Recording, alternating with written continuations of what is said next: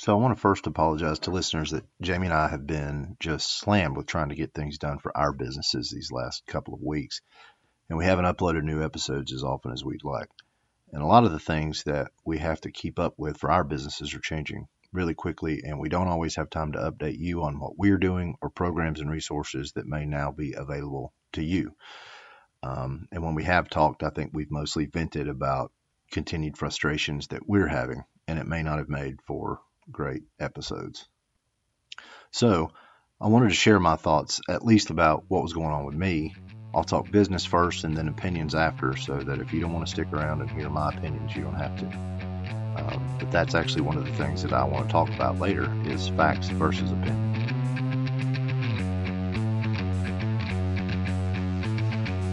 This is Entrepreneurs Anonymous.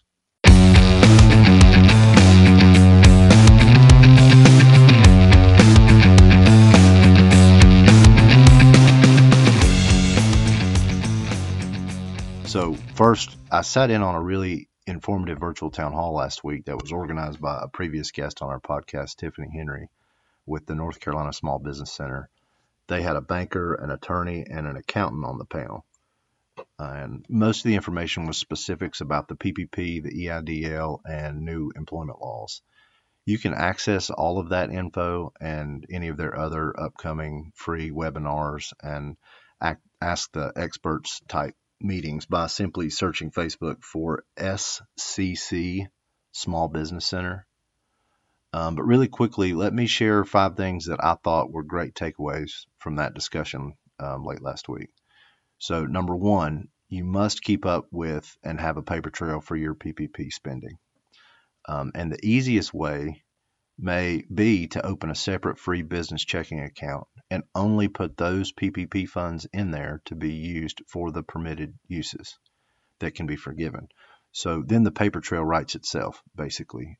Be careful with these funds if you are lucky enough to have gotten one so far, because they can create large monthly payments to repay if you screw up the paper trail and don't get them forgiven. The payback period is 18 months. And if you got substantial funds, that's a big payment, no matter the interest rate. Number 2, there's also an employee retention credit available. If you haven't tried or had any success with the other programs, it's designed for those of you that are able to maintain the employment of your people. And it's up to $10,000 by comparing different quarters of 2019 to 2020 payroll. Number 3, none of the PPP or EIDL money will have to be shown as income to you on upcoming taxes. In this case, it's exempted. Number 4 is 1099 employees cannot be included in your calculation for PPP because technically they could apply for relief on their own, as they are independent contractors by definition. Number 5, you can still request to be exempted as an employer with 50 or less people in your company from this Family and Medical Leave Act expansion that includes 2 weeks of paid leave for any employee. And you can be exempted from this if paying them will put your business in jeopardy of failing by having to do it. So I know we want to help our people. I'm just putting this out there. There's no form for it. There's a letter that has to be sent to a specific place. So if you have questions, send an email or get on that SCC Small Business Center, and they've got all the information about all these things. But those were just my top 5 highlights of things in no particular order from that virtual town hall that I found interesting. Hopefully that'll help somebody.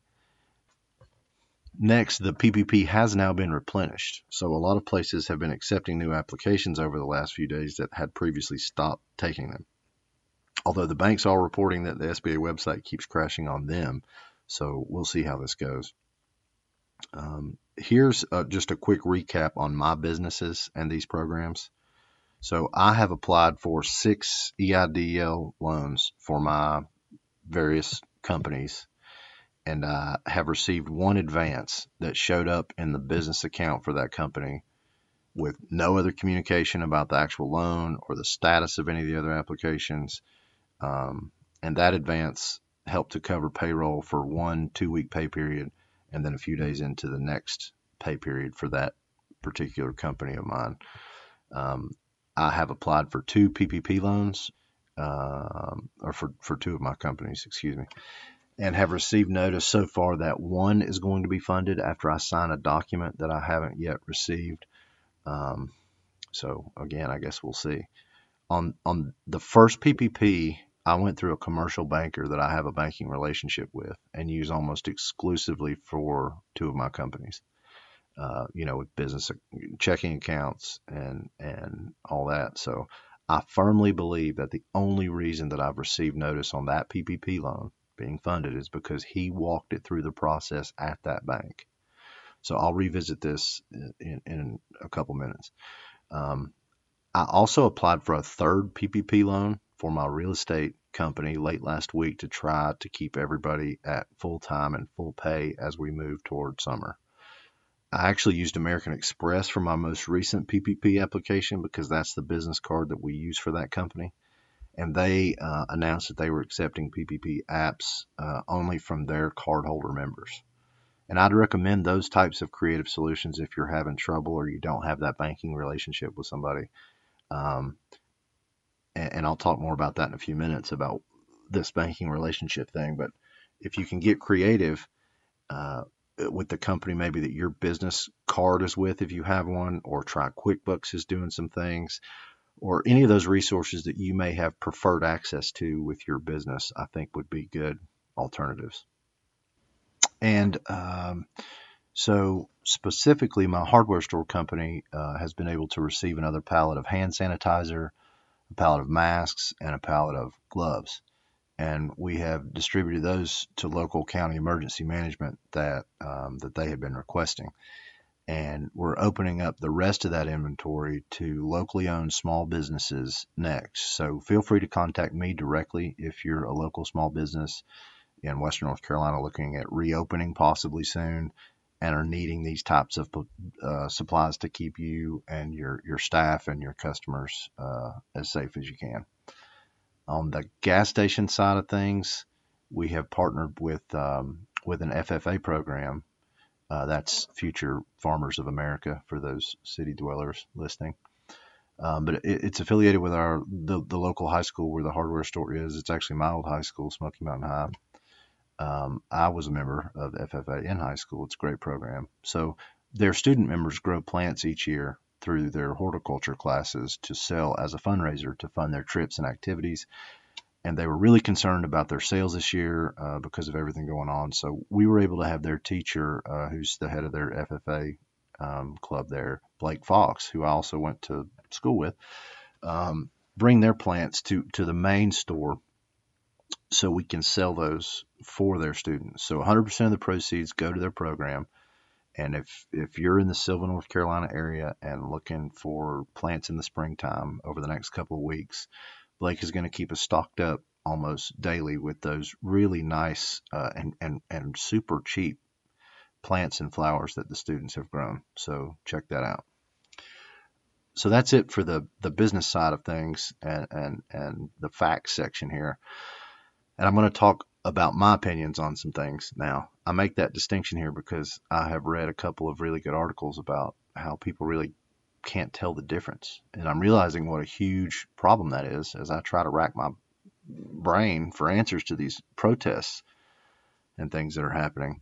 The research in one of these articles showed that a majority of high school upper class kids can't differentiate the difference between fact and opinion. And I guess it must not be coincidental that we see ultra conservatives protesting about the pandemic in the streets because they, according to this study, shared about 7 times more fake information on social media than younger adults or moderates and people considered super liberal. And social media seems to be where these protests first got started and organized.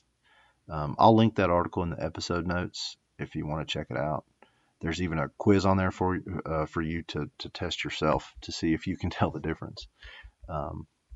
So, I mean, I've been a little baffled by this real thing where people apparently are unable to know the difference between fact and opinion. And I mean, I didn't like the geometry teacher that told me at Smoky Mountain High that some of my answers were wrong on the test that I didn't do so well on. But it didn't change the fact that she was right. And that's why we were taught math facts and not math opinions. And if I argued about an answer, it was easily proven to me by the educated expert, and she could refer to multiple books as far back as 500 BC as to why I was wrong. Certain things are just facts, and some of those facts are stated by people that you might not like, in an accent that you don't like, on a network that you don't like, by someone with an education that you don't like, by a member of a political party that you don't like, by someone of a color that you don't like, or a gender, or likes a different football team, or whatever, but they're still facts. Proven scientific facts. Facts delivered to the world by multiple educated experts in the field. The literal definition of an opinion is a view or a judgment about something, not necessarily based on fact or knowledge. So, if we've got people in the streets that are saying things as though they're facts, or maybe the reason as to why they're in the street is based on an opinion that they confused as a fact, I just hate it for them. I don't really know what else to do for them. This understanding of fact and opinion being this gray area now has to also be why politicians know that they can pretty much say whatever they want, and the masses really won't know the difference. I think we all assume that they wouldn't just stand there and lie right to our faces, but a lot of them have, and apparently are. So, even though it's probably hard to tell from this episode so far, I have also talked quite a bit in other episodes about my optimism heading into this pandemic and its progression. And I realize that's how I try and tackle things as an entrepreneur. It's my style. I tend to look at obstacles that are in front of something that we're doing with optimism, in that, not only can we overcome these obstacles and survive, but if we're as good as I think we can be, we should be able to turn this into something advantageous or significantly improve ourselves and or the company because of the obstacles. Lemons into lemonade, or in this case, maybe lemons into a lemon farm is more of my mindset. So what I've had on my mind this whole time are 7 main things that I'm optimistic about. And I just wanted to share those with you. Number 1 is that I'm not sure that going back to normal is the best plan. Normal wasn't that great for a lot of people. And I definitely think that we should stay in, we shouldn't stay in our homes forever. I'm talking more about the way that a lot of things in the world operate. For example, I mentioned earlier that I believe wholeheartedly that the reason I may have one PPP almost funded is because a commercial banker that I have a fairly long-standing relationship with walked it through the process. Is that fair? No. Is much of anything about banking fair? Also, no. I don't think it's fair that a guy actually out working every day with his crew and his business, like excavating and moving dirt or landscaping, for example, and may not be thinking that forging a commercial banking relationship is something that he should prioritize over completing the tasks at hand, should be punished for it during a pandemic. The guy's thigh deep in dirt or mud for a lot of his day, and he's supposed to somehow work into that a lunch to spark a new banking relationship. That just isn't what most of these guys are thinking about. I don't enjoy it myself, but I have found that it's necessary. And it looks to me so far that if these small business owners haven't done it, they probably shouldn't waste their time applying for the PPP, because it ain't happening. There are lawsuits already filed against Chase and Wells Fargo for allegedly shuffling PPP applications to their own advantage or to the advantage of their favorite clients. Like this Ruth's Chris or the Los Angeles Lakers, or that guy in Dallas that owns hotels who had $2.2 billion in revenue last year. And he already received $96.1 million in PPP money. I know that some, like Ruth's Chris, now say that they're giving theirs back, even though it's not clear yet if Chase Bank will give back the $100,000 loan fee that they charged to process it. But the application period for the PPP was opened for everybody on the same day. But those guys have had theirs funded long enough for it to have been applied for, funded, disclosed to stockholders, get out into the public, a backlash happen, a protest, and then an announcement to give theirs back. And in the meantime, the rest of us are still sitting over here with nothing. But you're saying that we all submitted our applications on the same day. And, it's hard to believe that apps weren't shuffled and prioritized. I know this first one doesn't sound positive or optimistic, but what I hope comes out of this is that enough people realize that banking is just unfair to small businesses and it needs to change. The second thing that I hope comes out of this and leads right into the third and fourth is that I really hope that climate deniers can get on board with the fact that humans are playing a big part in climate change. Lo and behold, humans stay inside for 5 weeks and crazy things start to happen. The earth, so far is the big winner in this pandemic. All kinds of awesome things are happening around the world. Smog is gone in a bunch of notorious places like LA and all over India. Waters are clean and clear in places that had been nasty like Venice, with tons of wildlife showing back up over the last couple of weeks. In my town of Asheville, North Carolina, black bears have been out walking the streets, which is cool to see. And there are no tourists fishing in our rivers, which, we love our tourists, but it's nice when maybe they're not crowding the rivers this time of the year. Anyway, I think that this also shows us how quickly the earth can start to get things back on track itself if we just make some changes based on what we've witnessed during this pandemic. And I hope enough people see that. The third thing is that I'm hopeful for a return to valuing real experts and real expert opinions. This fact and opinion thing probably plays a part in this one too. But experts have just been eroded away from a lot of important discussions and decisions being made on a lot of fronts. And I hope that the mishandling of a ton of different things during this pandemic will get us back to thinking about the importance and value that true experts bring to any situation. The fourth hope that I have is a return of real leaders. I read an article a couple of years ago about the percentage of Fortune 500 CEOs that were suspected sociopaths. It was a shockingly high percentage. And if I can find that article, I'll link it in the episode notes too. But it makes sense. The main symptoms of sociopathy are manipulation, deceit, aggression, and a lack of empathy for others.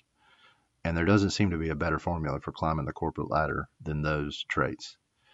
But I am hopeful for the return of real leadership where self-interests are not the most important thing. Dwight Eisenhower said that leadership consists of nothing but taking responsibility for everything that goes wrong and giving your subordinates credit for everything that goes well. It's all about making the best decisions, even if the best decision is the worst decision for you personally. And that's what we're missing in our leadership these days. Ours is basically the opposite of that most times. The fifth thing that I have is that people will see the value in small businesses. There are a ton of new reports out showing how many small businesses are closing for good every hour during this pandemic, and it's staggering. So I hope, that maybe losing some of these small businesses, and through that happening, that the ones that we care about, that it'll force us to appreciate even more the ones that are left when this is over. And I hope that people see why it's important that we don't import everything and that we learn how to actually do stuff, and that these large conglomerates right now are spending more on national TV ads to tell you how much they care about you than most of these small businesses have for payroll in a year. And that's a problem that we can solve if enough people come out of this realizing that places like Walmart are not your friend. And this one bleeds down into the next one. So my sixth hope is that people realize that corporate welfare is a giant problem. Aside from the money grabs from the PPP these people are paying terrible wages to their people. And it's not just Jeff Bezos at Amazon, but I'm going to use him as an example because he announced a $100 million donation to support the coronavirus fight and to fund food banks. Well, you know who needs food banks now? Everybody that Bezos laid off, or that isn't being paid a fair wage at Amazon to begin with, or that Amazon isn't providing any paid sick leave to. So we can celebrate his generous contribution because it has a bunch of zeros behind it. But at the end of the day, if you've done the math, and a leading economist has, an actual expert, his donation amounts to 11 days of income. So if you make $40,000 a year and have ever donated $1,200 to something, you donated as much to that thing you cared about as Jeff Bezos did to combat a global pandemic. You could donate your stimulus check, basically, and be contributing as much of your income to the fight. And my hope is that people see that this is a problem. Why not just pay your people living wages and stop donating so much money to charities that your underpaid employees are then forced to use? I guess maybe you wouldn't get the name on the wing of the hospital where your unpaid sick leave workers get treated if you didn't do it this way.